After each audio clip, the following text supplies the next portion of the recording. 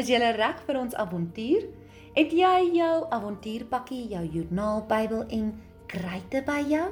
Wel, kom ons gaan. Jy moet lees, luister, bid, skryf, doen.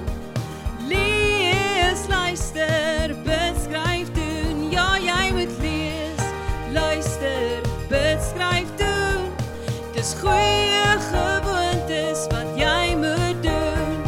Dis goeie gewoontes wat jy moet doen. Adam en Eva het in die tuin van Eden gewoon. Hulle kon tussen die diere rondloop en seker ook lekker onder die bome lê. God het vir hulle alles gegee om na te kyk en te versorg. God het ook vir hulle gesê dat hulle van al die vrugte in die tuin mag eet, maar nie van die spesiale boom wat God in die middel van die tuin geplant het nie. God het hierdie boom die boom van kennis van goed en kwaad genoem. God het vir Adam gesê, jy kan van al die bome in die tuin eet, maar nie van die boom van kennis van goed en kwaad nie. As jy daarvan eet, sal jy doodgaan. God weet wat goed is vir ons, so daarom sal hy dit vir ons sê. Daar is 'n rede. Net soos ons is Eva en Adam ook met vrye wil geskep. Dit beteken, hulle kon kies wat hulle elke dag wil doen, as ook wat om te eet. Maar God het vir hulle slegs een reël gegee.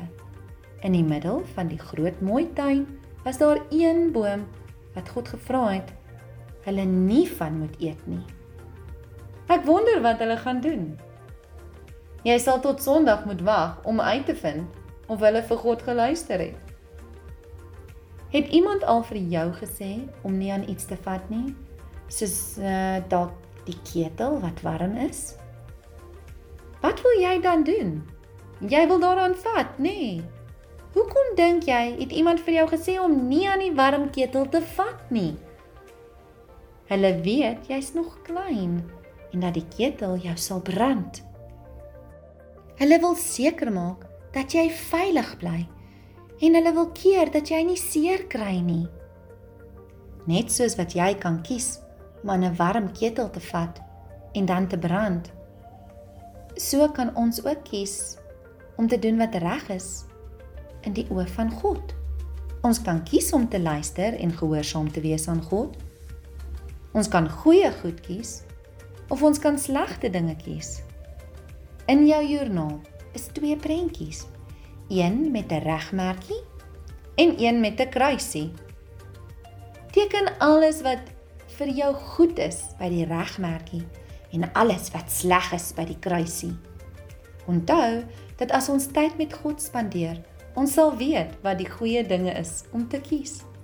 Kom ons bid saam. Papa God, dankie dat U altyd weet wat goed is vir my. U weet ook wat is sleg vir my. Wys my asseblief wat om te kies.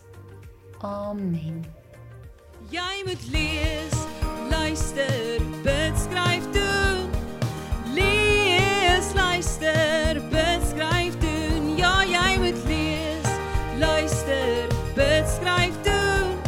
Dis goeie gewoontes wat jy moet doen. Dis goeie gewoontes wat jy moet doen.